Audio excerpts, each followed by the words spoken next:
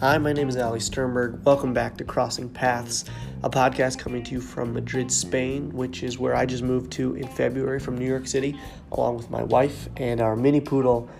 We are here because my wife is attending culinary school, and this podcast is an opportunity for me to do something that I really enjoy, which is meeting other people from all walks of life who are also living away from home, away from their culture, away from their norms. In this episode, I crossed paths with Claire Jones. She's our first guiri, which in Spain means she's from the United States. I loved our conversation for a number of reasons. First of all, Spain was not all sunshine and roses or daisies or whatever the expression is. It wasn't all great for her, and it took a lot of effort to really stick with it through difficult work conditions, situations, as well as health problems. Claire is a stand-up comedian, which is near and dear to my heart. It's something that I tried to do briefly in my early 20s, and we talk a lot about the Madrid comedy community, which she really contributed to by co-running her own show, and it's a big reason why she stayed in Spain. And lastly, we talked about her decision to leave Madrid and go back to the US, which she did very shortly after our conversation. So as always, I hope you enjoy. So I already said this before off mic, but welcome and thank you for being here. Great, yeah, you're welcome. Appreciate it. There's a lot of stuff that I want to talk to you about, some stuff that we just started talking about before I hit record, but just the basics to start us off. Where are you from, and when did you move to Spain? My name is Claire. I'm from Washington, the state. I always have to clarify. I moved to Madrid for 9 months in 2015. I feel like with most people, 9 months turn into a year, turn into 2 years, turn into 4 years. So that's where we're at. My 4-year Spain anniversary is next week. Oh, really? Mm-hmm. So you first came for 9 months was the original plan? Yeah. What were you planning on doing? I was just going to work with the Auxiliar program. I was just going to teach English, travel around Europe, and then, go home and get a real job, quote unquote. The Auxiliar program, for people who don't know, is a Spain government thing, right? Yeah, so it's a grant supplied by the Spanish Ministry of Education, Culture, and Sport to have native English speakers come and teach English in a public school for a year. Fancy. So yeah. Fancy title. Fancy title. Exactly. And you were placed in Madrid. I know there's like a placement program. Yeah. So I feel like I got the opposite of winning the lottery with my placement the first year because Why? Most people are like fairly close to the center, and they're like big schools, and they've got a lot of like resources, and there's other teaching assistants that work there, and I was in like the end of the comunidad, like as far away as you can get and still be in Madrid. Oh, you were like in an outer borough. Yeah, like like the end of zone C2, which is like the furthest transport zone that you can still be in Madrid. Where did you live?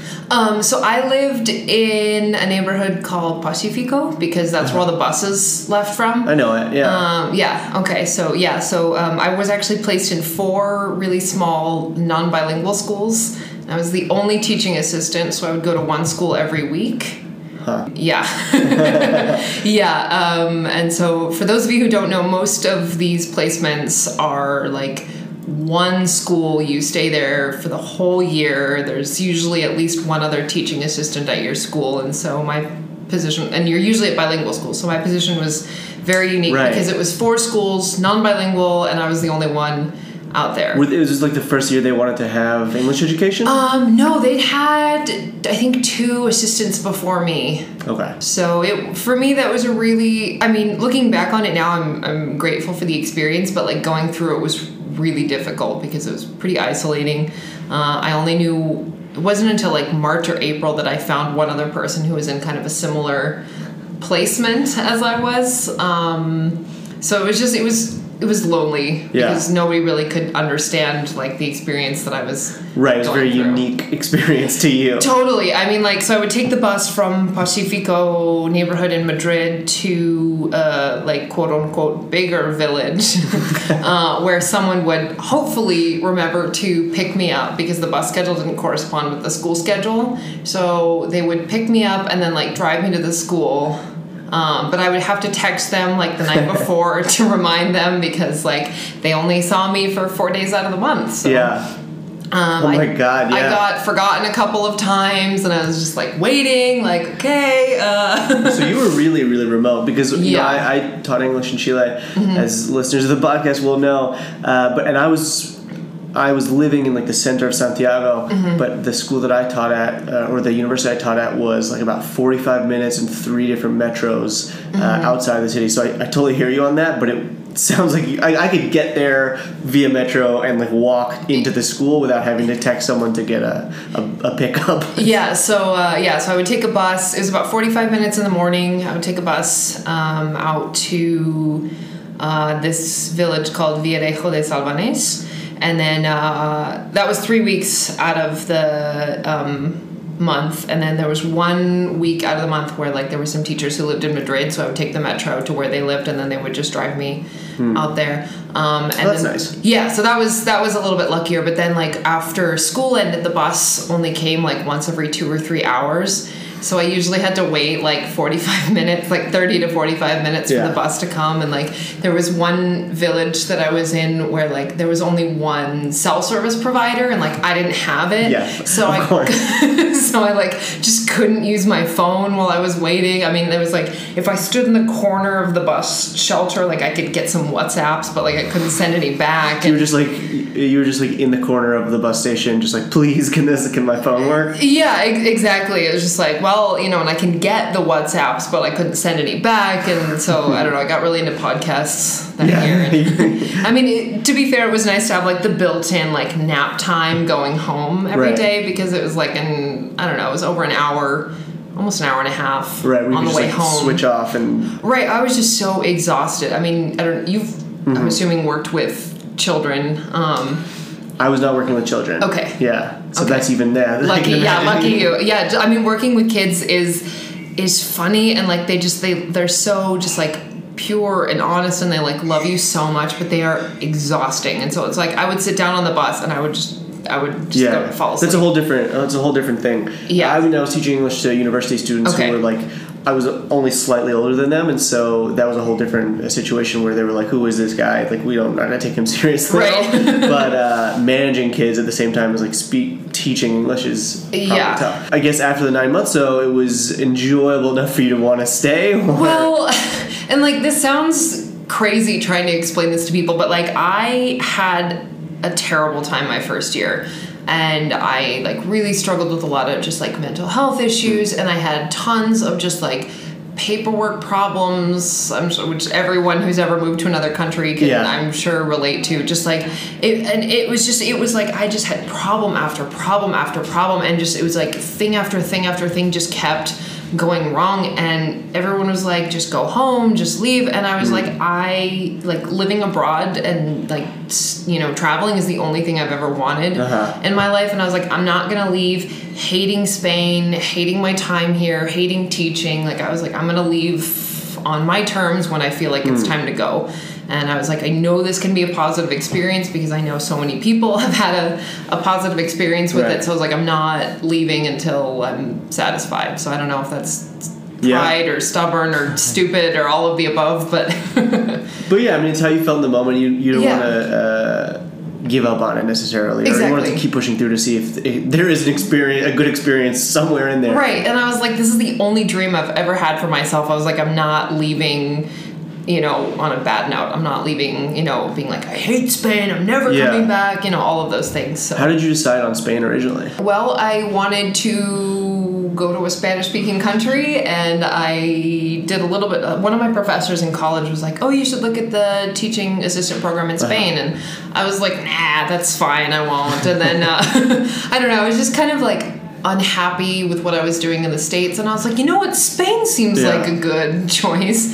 So I just like applied, and it all happened. Yeah. Did you, after that first year, did you stay with the same program, or did you venture out? I know a lot of people here go into like private academies. Yeah, so I switched to a different program that worked in concertados, so like charter schools, and I did a master's degree because I was like, I need to stay here. So like if you stay with the ministry program in Madrid, they make you renew with the same school, and I was like, I'm not doing this again.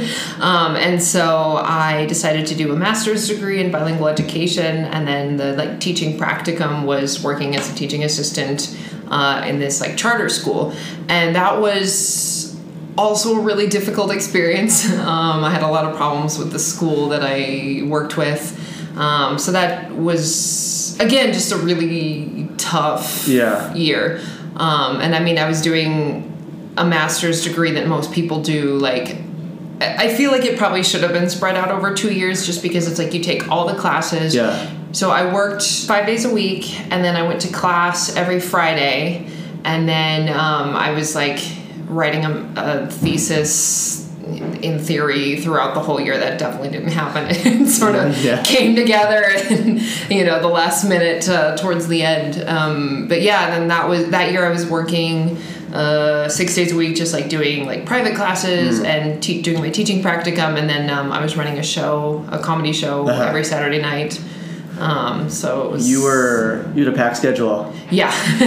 So I wanted to bring up the comedy stuff. Mm-hmm. You are in the stand-up comedy scene here. Yeah. Is that, I'm guessing that since you've been here for 4 years, there was a turning point where you're like, things are going better. Was comedy part of that? Yeah, it all just sort of, let's see, I'm trying to remember. My first year here, I was just like, I'll be here for 9 months. Like, I can just, like give up on stand-up for a while, write down some ideas, blah, blah, blah. And then I don't remember, it was like January or February, I think. I was just like, okay, I really miss this. I need this outlet in my life. And so I just posted on one of like the Facebook groups for expats, and I was like, hey, does anyone know of stand-up comedy? Does anyone want to start something if there isn't? And somebody reached out and put me in touch with somebody, and the next thing I knew, I was like booked on this show.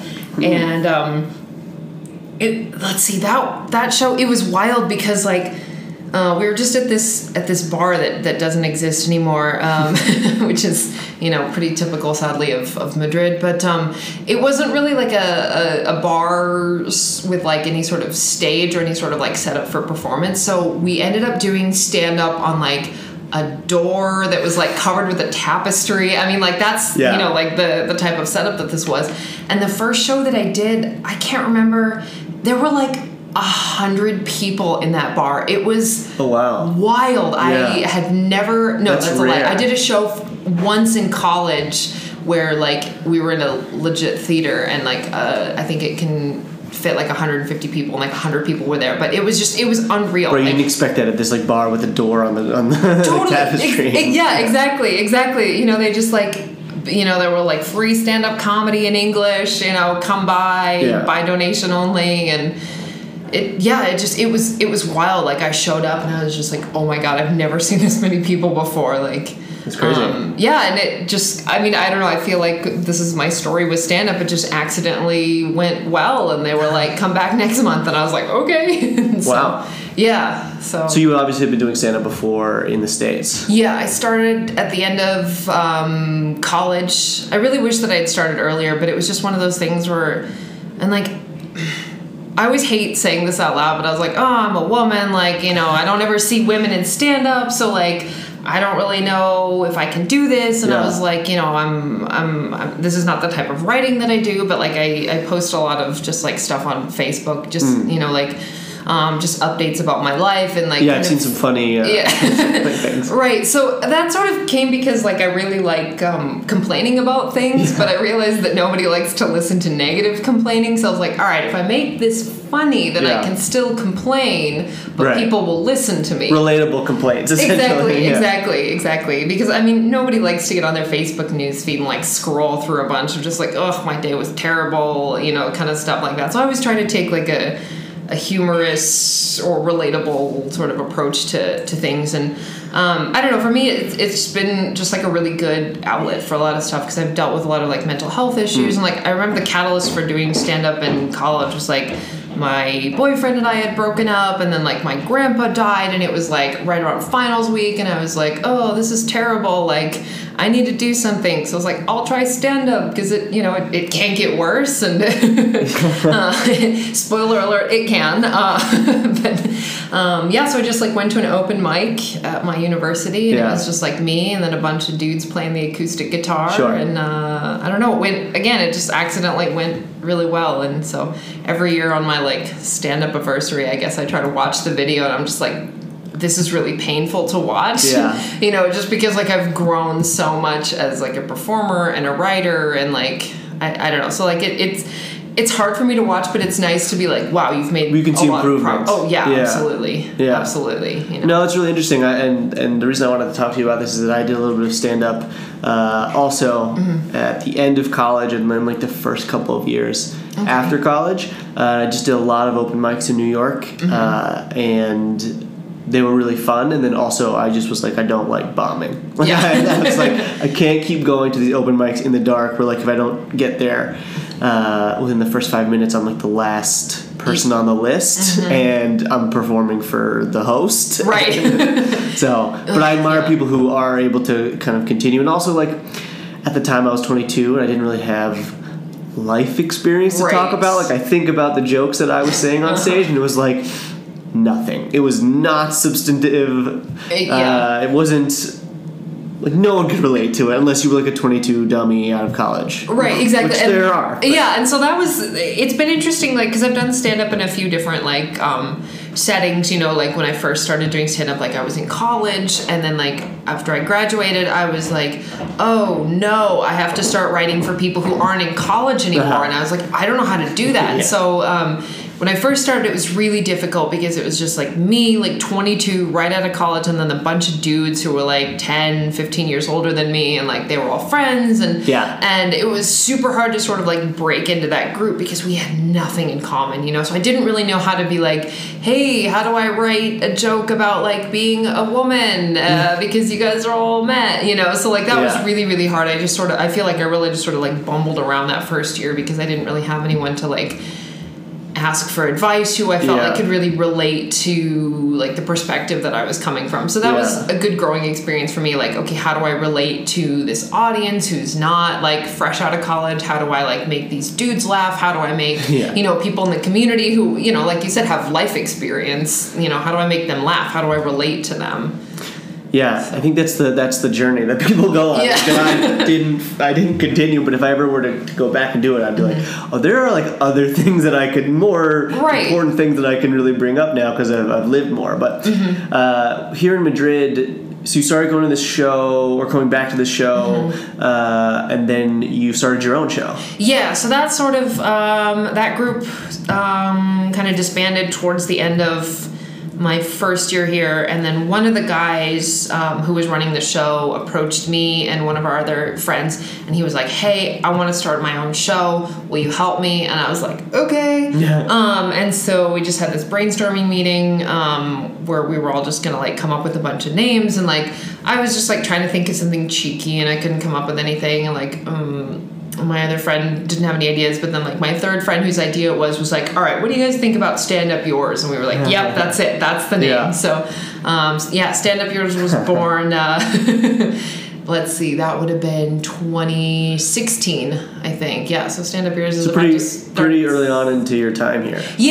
So like my second year here, and we just did like one show a month at first, and then one of the people I was working with ended up having to move back to the States, so it was just like my other friend and I running the show. And then I remember the first time she was like, hey, what if we did 2 shows a month? And she was like, I don't know, what do you think? And I was like, ooh, I don't know, we'll give it a try. And then like I don't know what happened, but there was a point where we would sometimes be doing like 5 or 6 shows a month. Like it went from like monthly to like bi-weekly to weekly, and sometimes there were like 2 venues that we'd be working with, so we would do like 2 shows a week, and I don't know, like for me it felt, it took off. Yeah, it really did, and it felt kind of crazy because, you know, I know some people like in the States go to like 7 open mics a week, and they're like, you know, maybe thinking, you know, that's not that many, but like you have to consider that, you know, this is Madrid. It's not a predominantly English speaking city. Like the people who come to our shows, I don't know, I feel like that it's a pretty like transient demographic just because people are always coming and going. That's what it seems like, yeah. Most people here are teaching English, so they're here for like 9 months or like, you know, 2 years basically. You know, so it's like, it's nice to have a little bit of stability, but it's like we're constantly getting like new audience members into, you know, it's like there really isn't like a consistent, I don't want to like sound like I'm tooting my own horn, but like fan base sort of thing. You know, it's just because it's like we're constantly trying to get new people in and new comics, and this year a lot of people have left. A pretty significant amount of like the, you know, like the people who were in the scene for a long time. Yeah. So it's going to be, I mean, and that happens, you know, it's going to be a growing year, and sometimes there are growing years, and sometimes there are years where like there's a little bit less, you know, growing that needs to happen. So is the community or of fans or audience that you really go after English speaking, like foreigners or Spaniards who speak English? How does that happen? Yeah, it's kind of a mix. I feel like most of our audience is like people who are here teaching English. But yeah, we do get people here who like English is their second or their third language, or like people somehow find us like when they're in Madrid on vacation. Or like people who are like, I want to practice my English. So yeah, makes sense. Yeah. So we get all kinds of people, and it's cool because we get all kinds of comedians too, because like people will reach out to us, or like, hey, I'm like on vacation, do you have any shows? You know, so we've had comics, I think, from every continent. You know, we get comics from all over Europe. We get people from like the last show that I did, we had somebody from LA, you know, like we get people from all over, which is really interesting, like perspectives and life experiences. You get a good mix in styles, I imagine, as well. Totally, yeah.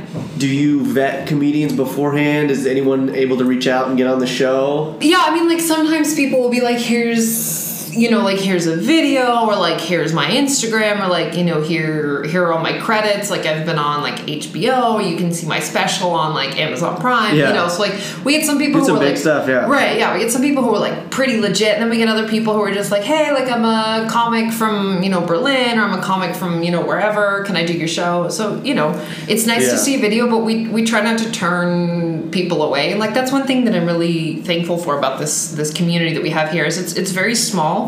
But it's very supportive, you know, because there's not like this cutthroat competition, because it's not like there's any money in stand-up here. I mean, really anywhere in stand-up, but like especially here, it's not like there's, you know, much money. It's not like we're doing this to get famous. Like, we're in the middle of Madrid, Spain, doing English stand-up. Right. You're not like in New York or LA where you're just like, you know, cutting people to get in front of them on the right, show. Exactly. It's like I might fight somebody to get a higher up spot on the list, you know, but like here everyone's like very supportive. It's very, you know, it's like this nice, like, comfy bubble, I feel like, and I'm a little bit afraid to go back to the States and try stand up, you know, in Seattle or wherever I end up, because, you know, like, here it's comfy. People just come, they expect to have fun, to laugh, and then, like, you know, that's it. We're not, nobody's trying to get famous, nobody's trying to make money, so it's just, you know, it's a nice, it's a supportive scene. Yeah, that's really cool. And I think that I found, you know, back in the day, I found little communities like that, and I think it's really important to have those, because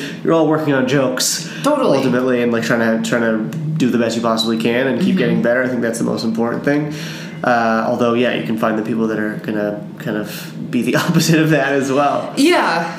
Like, you know, we've had a couple people who have done stand up for the first time and the only time, and then we've That's pretty cool. And then you know, we have some people who have been doing stand up, like, you know, for a couple of years with us, and so that's one thing that I'm. It's a lot of work to produce a show and to run a show, but it's so rewarding to be able to give people that opportunity to try stand up and to be, you know, like on stage for the first time. That's really cool. For a lot of people, it's just a dream that they always had, but like they never thought they could do. You know, kind of like me when I was like in my like college apartment, being like, I can't do stand up. You know, people are like, oh no, you should. And I'm like, I don't know what do you think? You know, so we try to help people, like, you know, if you need help, like, you know, going through your jokes, or like, you know, come to the show a few minutes early so that we can like show you how to hold the mic, and you know, like, like try and give people tips, because like that's something that I have to remember. I've been doing this for almost 6 years now, and forget like, oh, people don't know that they can like take the mic out of the mic stand, or like move the mic stand out of the way, or like this is how to turn on the mic, or like this is where you need to stand, or like it's really distracting when you know, like walk back and forth even though you're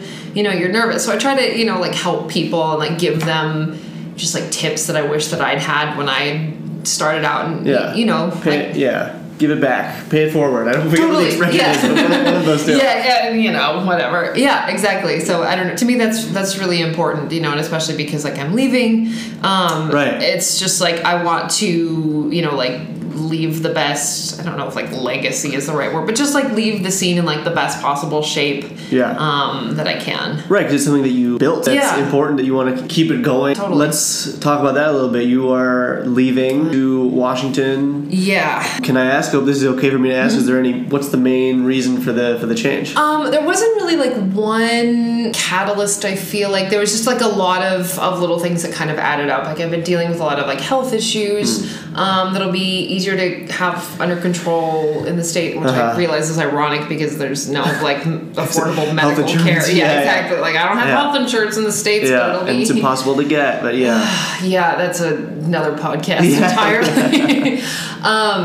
So I've just been dealing with like a lot of health issues, which, you know, like kind of makes me thankful that I do stand up, because like that's been a really good outlet for me to like kind of cope with everything. And then just like, you know, some visa stuff, and I just like I'm unhappy teaching, and like that's what you do here pretty much. Like you teach or you translate, and like I don't really want to do either of those, and I feel like my unhappiness in like teaching is outweighing my happiness of being in Spain. So I was like, you know, it's probably time to go. And you know, like I miss my family. There's like a couple things I miss about the States, not a lot, but you know, a few.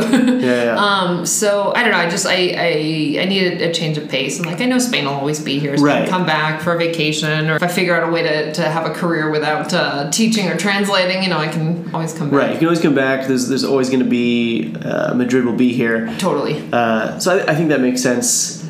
Is there something that, I'm guessing it might be comedy, but is there something that you're going to miss specifically about Madrid? Oh, most of it. I mean, like, there's a couple, every now and then I have these moments where I'm just like, I will not miss this when I get back to the state. You know, just like stepping in dog poop all over the street. Like, that is something I will not miss. I will not miss just like... I know, people don't clean up dog poop here. And it's weird, you know, with our dog, Novak, you know, take the bag out, put my hand in, and every once in a while I'll see someone like just kind of looking at me like, what's that guy doing? Like, what do you mean, what am I doing? I'm like, picking this up and throwing it away so that you don't walk into it. Yeah, exactly. Yeah, like that's one thing that I'm definitely not going to miss. You know, like I will not miss like just the bureaucracy, the red tape. I mean, I don't know, like people in the States, I don't think they realize like how easy we have it as like United States citizens, that we don't have to deal with all of that paperwork. Like we're not constantly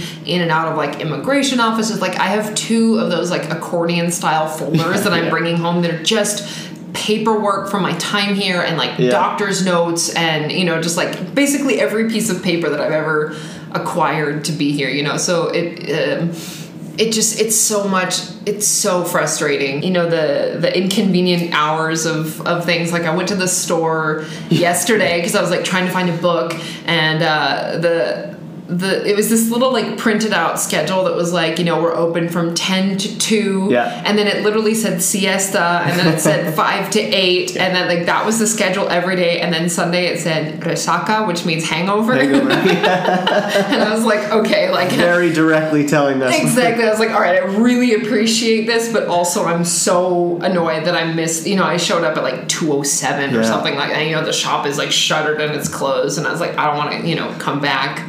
So like there's a few things that like I'm definitely not going to miss, but just like I really appreciate the work-life balance here in Spain, because I mean people generally work longer hours at work, but when they come home they're done, they're finished. Like they don't you know, that's one thing that I always struggle with when I go back to the States, because my friends are always just like on their work email, or they're like talking about work or thinking about work, or they're working overtime. You know, it's like so much is focused on work. So like that's one thing that I really appreciate about Madrid, especially, and just like the public transportation here is incredible, and it's for the most part very clean. It mostly arrives on time, which is something that I really appreciate and am grateful for.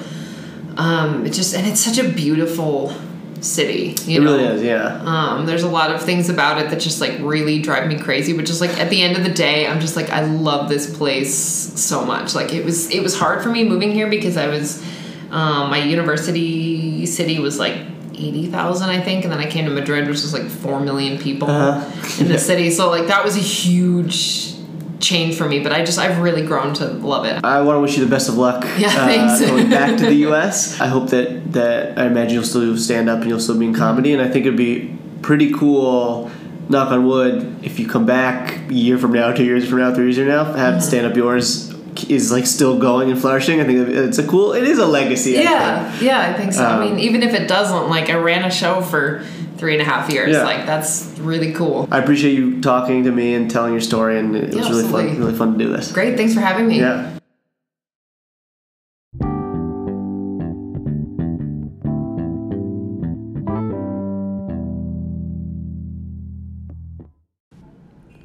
Thanks for listening. I hope you enjoyed the episode, and a big thank you to Claire.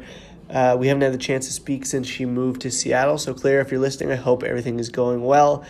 If you want to stay up to date with us, as always, check us out on Twitter and Instagram at CrossingPPod on both of those platforms, and we'll see you next time.